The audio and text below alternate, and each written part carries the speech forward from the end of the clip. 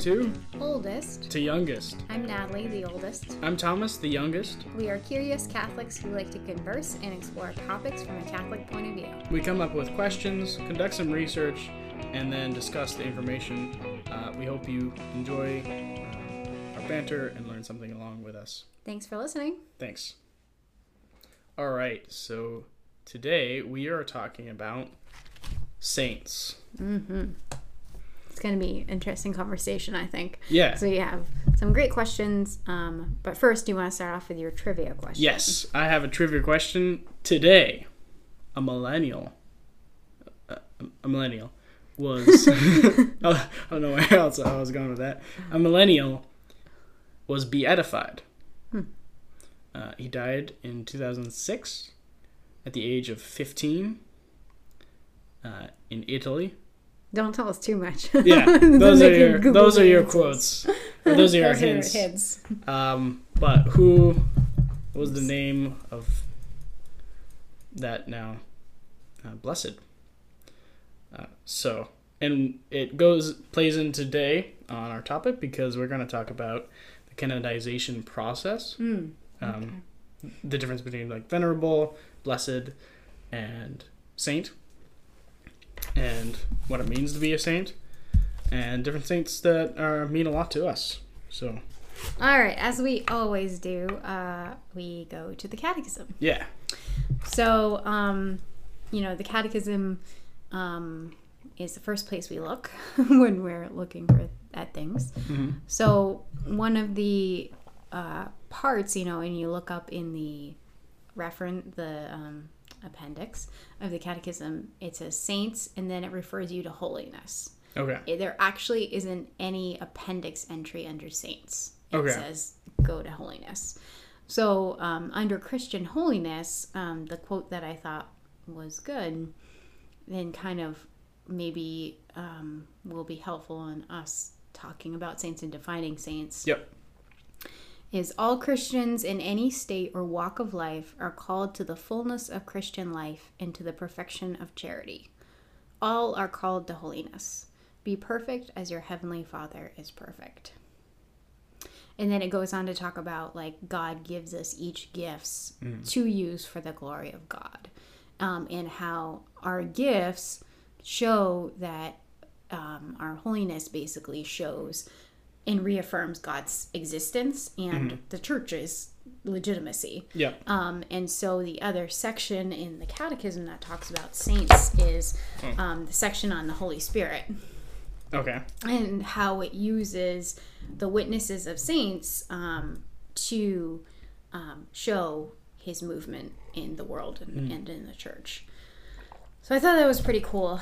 I think the other thing in the catechism that I really wanted to touch on, and I actually really liked, it's under Guides for Prayer, Article 3, so it talks about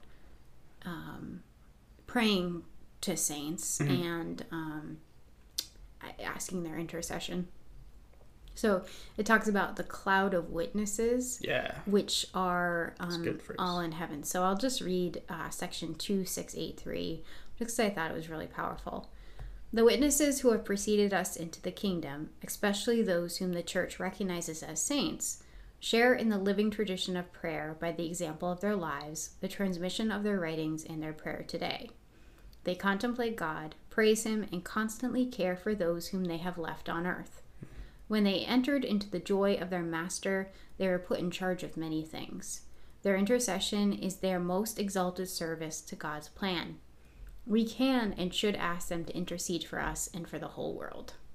So it's those people who have gone before us, we can ask them for their intercession because, when I think one of the questions that, like, my grandpa and I have often talked about is, when you're in heaven, will you think about the people on earth? Yeah. Well, this is our answer. Yeah, yes, obviously, we will. Yeah. Well, because we are saints. Yeah. Once we get to heaven. Yeah. And yes, we can absolutely intercede for people here on earth. So we should pray to them and ask them for things. And that's kind of the definition of a saint, is someone who is in heaven. Made it to heaven. Right.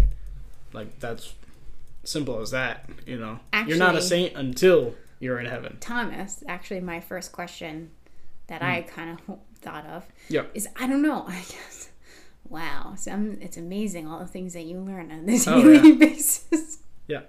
But I was shocked. A conversation with Christopher, my husband, the other day, and he said, yeah, there are saints who probably gone to purgatory. I was like, no, there's not. There's saints are the people who go right to heaven. And Christopher was like, no. Yeah. Like, saints are everybody who is in heaven. Doesn't mean to say that some of them could have gone to purgatory. And my mind was blown, and I actually did some research on it. Just goes to show you, sometimes you just don't pay attention and gotta get So what was your answer that you found? Yeah, they can. They can? Yeah. Yeah. I think I maybe thought that too, is like, oh, if you're declared as a saint, it means you went straight to heaven, you bypassed purgatory. But that's kind of like underplaying purgatory, I feel, because purgatory is more to like, what was that quote you actually just talked about today about how people in purgatory, like, all they can feel is their separation from God. The absence of God, right? Yeah. So in a sense, it's almost kind of sounds like a little bit of like hell, you know? Yeah, it is. But more of like a purifying, sort of on like how much purifying torment we realize we need God, right? And how even the saints, we have all this like kind of like brokenness to us that cannot be fixed until God is our whole. And and it's so funny because that actually made me a lot happier in a weird way, because I think, like, I think we should talk a little bit about our perception of sainthood and saints. But for me, it was like these people who maybe at the first didn't have make the best choices, or maybe throughout their whole lives didn't make the best choices, but they clearly did enough on earth to earn heaven, right? Immediately. Yeah. Boom. They died, they go straight to heaven. Yeah. And I'm certain that there is a lot of saints who have gone that way. Yeah. But I think, like, for me, I always thought, like, sometimes I despaired, like, I've done things in my life that I'm like, oh, well, jeepers, guess I'm not going straight to heaven. I'll probably never be a saint, I'll definitely be spending some time in purgatory. But it made me feel like, oh, I can be a saint. Yeah. And actually, like, according to the Catechism, we're supposed to be saints. We're called to be saints. That's our goal. That's our end goal, is to be a saint. Whether we go to purgatory or not. Right, exactly. Yeah. I think, too, is, like, purgatory is kind of that, like, last step to perfection, right? Yeah. And, like, we always say perfection is, like, impossible here on earth. So, like, if I feel like more saints have actually gone to purgatory than we probably realize, because they need that last step to perfection before they get into heaven. So I feel like almost fewer saints actually just went straight to heaven, And yeah, I like that, what you said, Thomas, like, perfection is not possible here on earth. So to think that we can attain it here on earth is vanity. Right. Like, exactly. We can definitely, that doesn't go to say is like the saints, they strived for perfection, right? So we can strive for perfection, but not to expect to get it here in heaven, or here on this side of heaven. Right. Yet. Right. So what else did you have? Yeah. So I did some research on the canonization process. Yes. So before 1234, the church didn't have a formalized process. Oh, wow. Which kind of caused some problems because it was more like localized, and like there was like a lot of local legends that were seen as like saints. Interesting. Before that, like, any martyr was just basically considered a saint. Huh. But then you're like, all right, so was this martyr, like, actually died for their faith? and offered their life as a sacrifice. So I thought this was kind of funny. A local church in Sweden canonized like a drunk monk for being killed in a drunken brawl as like a martyr, and that's not a great example to follow. So that's interesting. Yeah, so like the church was like, okay, we should probably get like a formalized process on like canonizing saints. So Pope Gregory the Ninth established the first procedures in investigating the saints and the miracles due to them. And in 1588, the Congregation for the Causes of the Saints began. And that's what does all the investigation. Okay.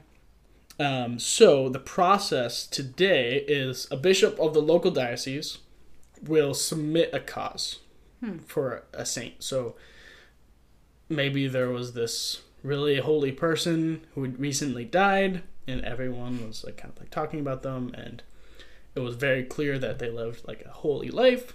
The local bishop will bring it up to the Congregation of the Cause of the Saints. The Congregation of the Cause of the Saints will investigate their writings, for one, because they want to make sure they weren't like writing anything heretical or like against teaching, and any also miracles attributed to them. Typically like 5 years at least go by, and they also like investigate, were they a martyr? Did they die a holy death for his or her faith, right? And specifically for their faith. It can't be like, oh, you accidentally died and then you're a martyr because you had faith, but it has to be specifically for your faith. And then did they practice like charity towards neighbor, good works, things like that.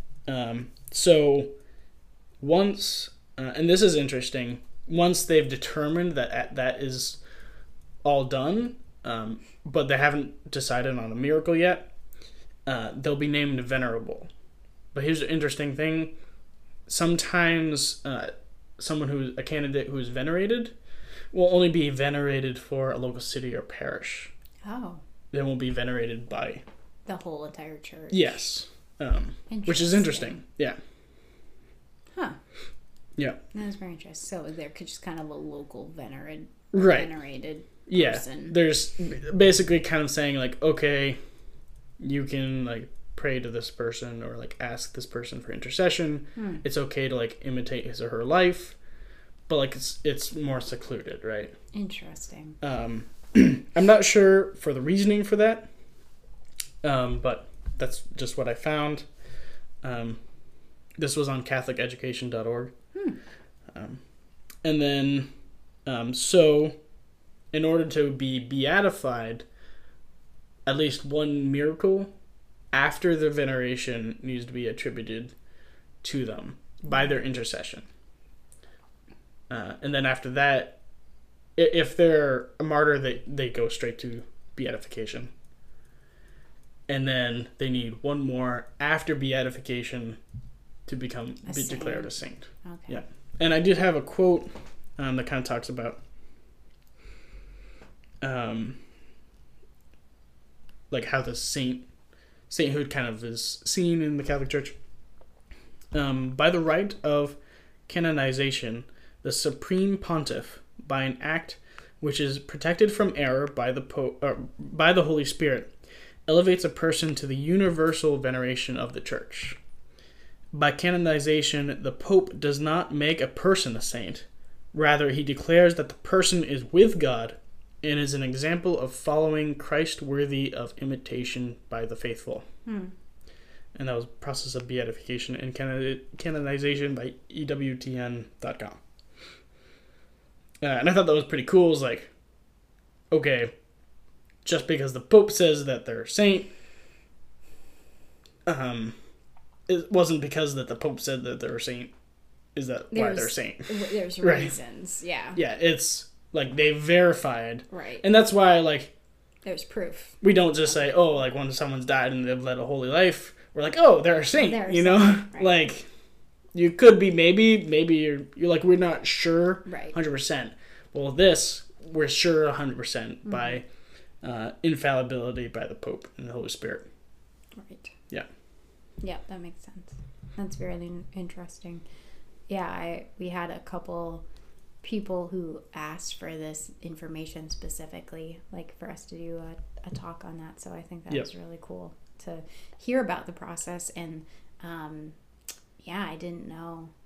And I know that from following Venerable Bishop Fulton J. Sheen's sort of process, the process can be halted at any point in time if questions about the pursuit of the canonization are called into question. Yeah. So, like, there was some doubts expressed about the integrity of his life and how he lived his life. So they kind of halted the process, and it's been halted. He was on the track to be blessed, beatified, but they halted the process. Okay. So it's sort of in a limbo for the present time until they're doing investigation. And I imagine, like, who does the investigations? Do you know? The investigations? Yeah. The Congregation of the Causes for Saints. Oh. It's actually they actually do the investigations themselves. Huh. And maybe it's like I think it's like a group of like bishops. But also there's like it did mention something about like the side for and the side against. Like one bishop will play like kind of like the devil's advocate. Oh, interesting. And be like, all right, well, what about this, right? And then the other group will have to approve that. It's kind of like a judicial process. Yeah, almost. It is. And then they kind of like vote on it's like a court hearing. Yeah. That's fascinating. And like they submit evidence too. Right. For example, like that diocesan tribunal decides that the diocesan. Thank you. It's a hard word. Tribunal decides that the subject demonstrated heroic virtues during their life. And after receiving the local bishop's ultimate approval, their determination is sent to the congregation along with all the documented evidence collected about the subject known as the Acts. So I guess the local diocese investigates first, and then they'll send the Acts after they compiled works and writings by this person, and then they'll send it on, and then the congregation will do more research. And I imagine that's why there's probably not a whole lot of saints, like actually recognized saints, because that's a lot of work. Yeah, I imagine. And like it takes a long time too. Yeah. Right. And a lot of times too is like they need miracles, and people won't pray to them and ask them for intercession until like years later. Right. So I have actually an example of a saint that you really like, Edith Stein, also known as Sister Teresa Benedicta of the Cross. She was a Carmelite nun born in Germany, and she was baptized, received in the Catholic Church, originally a Jew, but she was taken into a concentration camp because of her Jewish heritage. And because she was Catholic too. And she was gassed on August 9th, 1942. And Pope John Paul II beatified her, declaring her a martyr. And then later, so the miracle that kind of got her to become a saint was a Melkite priest had a daughter who was like crippled by like a liver issue, I think. And he noticed a couple things. His ordination date coincided with the death of Edith Stein. Oh, interesting. And then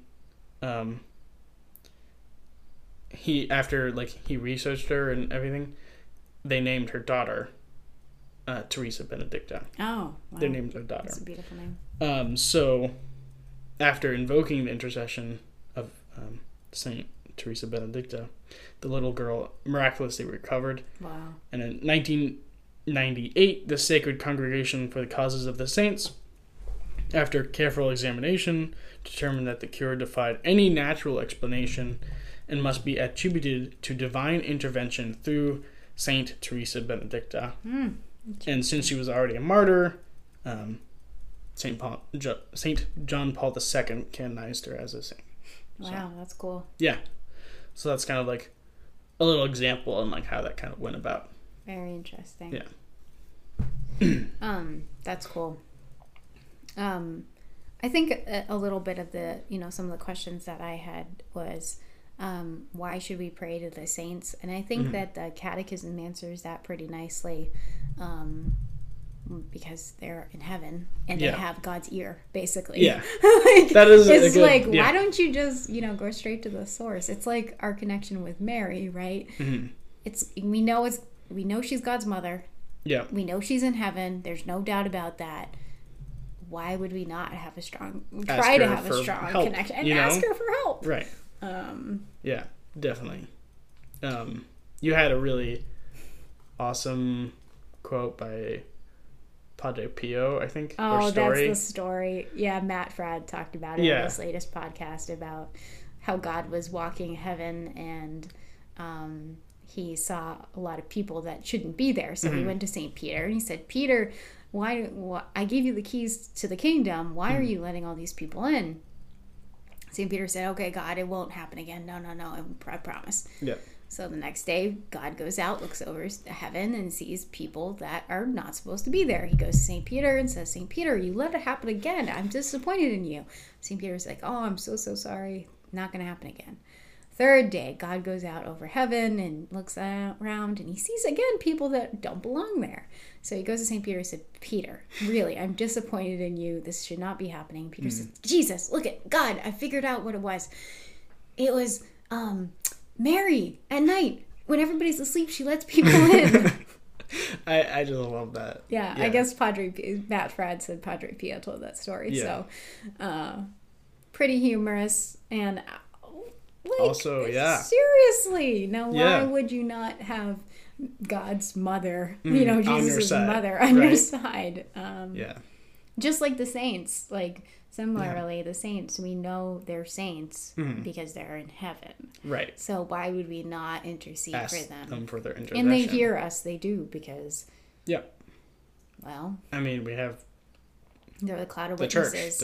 It's the universal church in heaven... and in purgatory, and on earth. Yeah.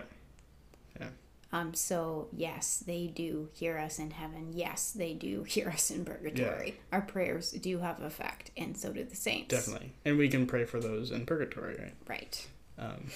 Who are then released to go to heaven. Right. And then they can intercede for us. So why would you not pray for the souls in purgatory? Yes. Yeah. I think we should actually do an episode on purgatory. That would be really fun. Too. Yeah.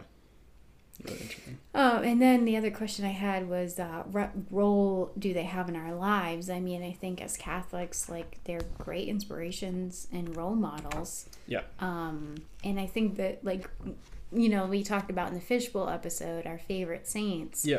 And we talked about how, I think about it, about how there's so many saints because so we can find people to identify with. Me as a married woman, I'm not necessarily going to feel quite as connected or hold up, how did this nun live her life? Because it has nothing to do with her life is very different than mine. St. Therese Lisieux, I like because of her little way, and I feel like that's quite applicable to a lot of our lay people's lives. Yeah. Exactly. But a lot of the saints, are religious and don't have similar lives to married people, and they live very different lives. So there are a lot of married saints, but you not also mentioned Saint Elizabeth Ann Seton, right? Yeah, who and was how married she got so much done and was such she was married, had a bunch of children. Yeah, took care of her husband after he died. She became a nun. And Saint Joseph really resonates with me.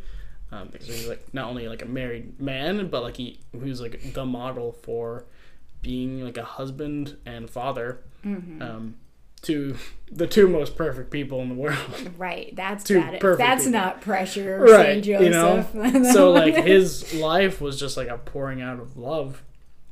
And I read a book about Saint Joseph, and I think it was called Truths About the Most Hidden of Saints. Yeah, he's not talked about a lot. Yeah. We don't really know a lot about him. We don't know much about him, but the things that the Bible says, we can infer a lot, right?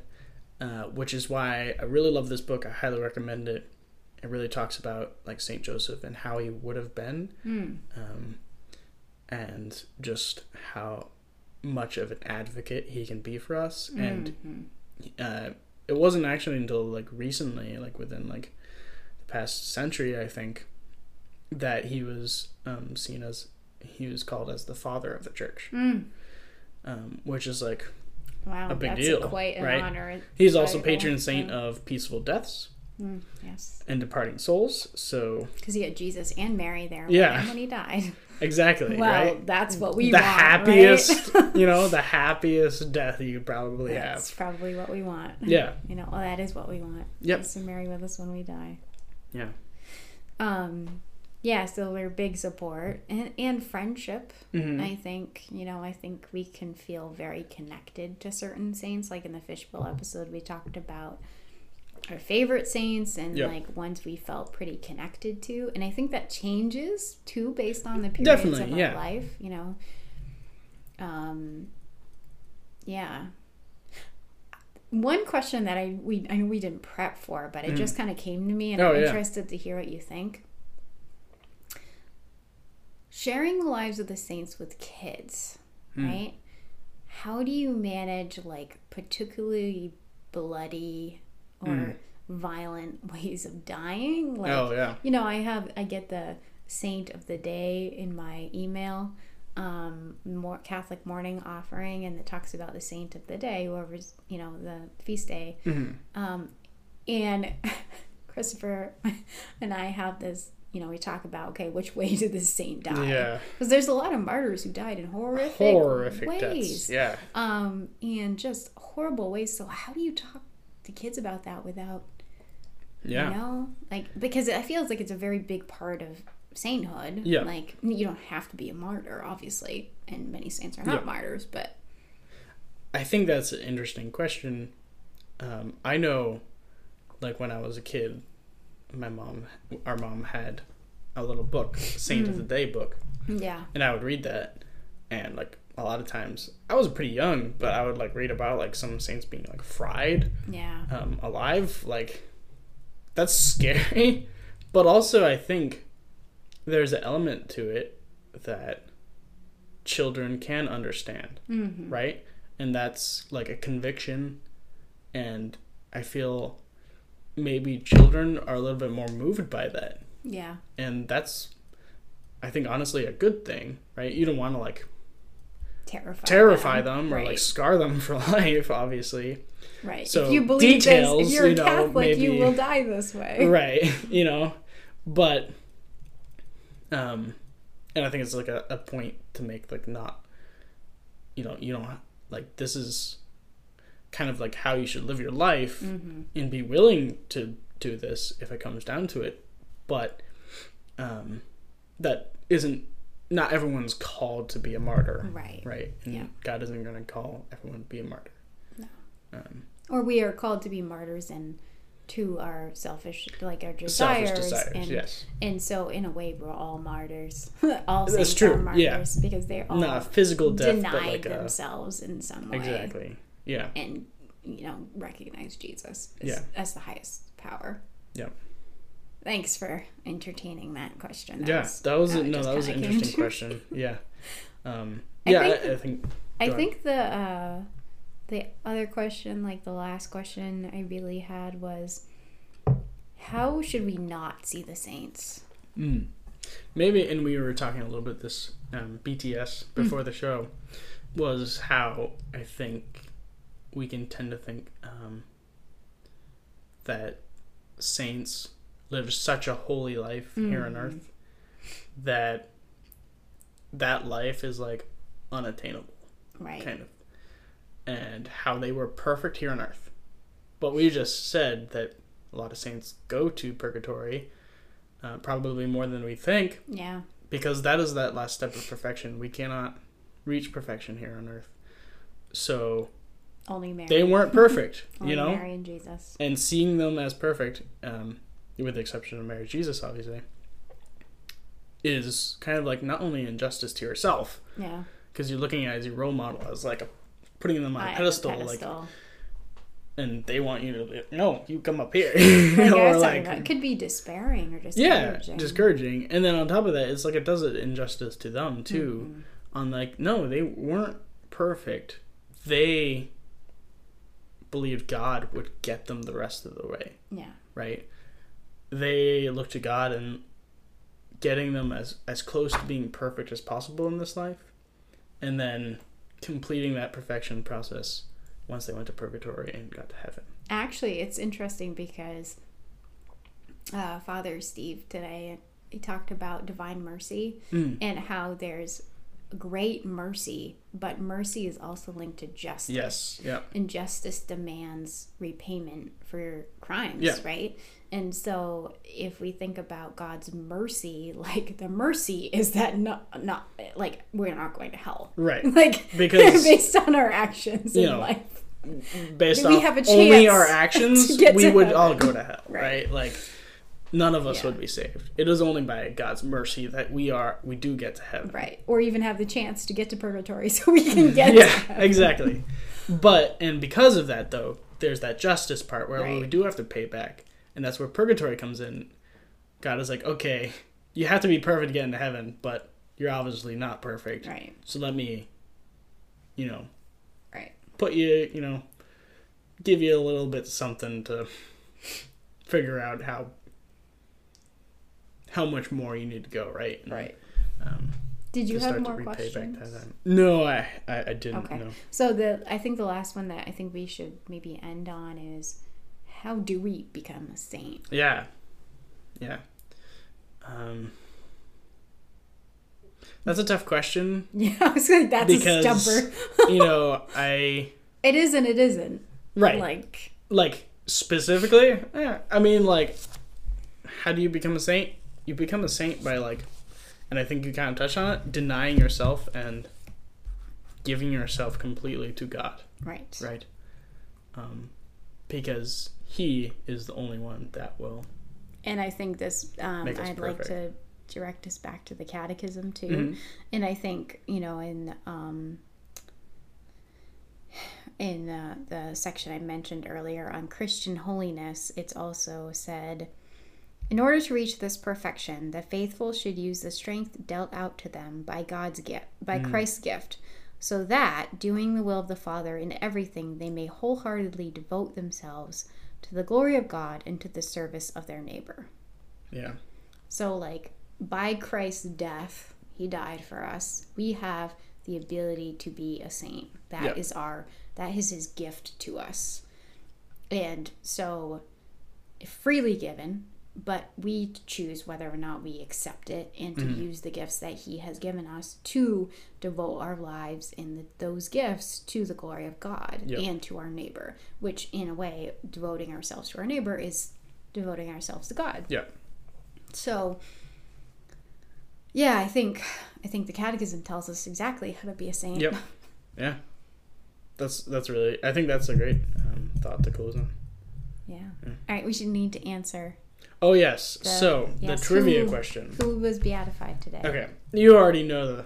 I do. Yeah, that's because we talked about it before the show. But, so... Actually, our sister showed us this. Yes. Our sister Madeline sent us this article. So today, Carlo Acutis was beatified in Assisi. So he was Italian. He was from Italy. Yes. Yep. And he died in Monza, Italy. 15 years old. Apparently he loved soccer, video games, and had a sweet tooth. Sounds like a pretty normal person to me. Yeah, but he lived the ordinary in an extraordinary way by just giving himself in all that he did, and striving to be the best version of himself every day. Something interesting that he did was when he was gifted a diary, he decided to use it to track his progress. Good marks if he behaved well, bad marks if he disappointed in his expectations, right? I like that a lot. It's like, and he requires a really good examination of conscience. Yeah, and he did like computer programming and stuff, and like really liked that as well. So he was like really savvy with like internet, which is like a really awesome example for today's age. Teens, you know, how the good and the bad of like technology and how to balance that. So Carlo Acutis, cool. Check him out.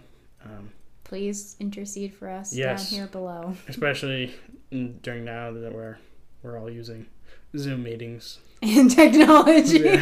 Pray that we don't get cancer from all the radiation from our screens. Yeah. Anyway. Yeah. All right. Thank you. God bless you for listening. Thank you for continuing to listen to us. Okay. Go strive, be a saint. Yes. God bless.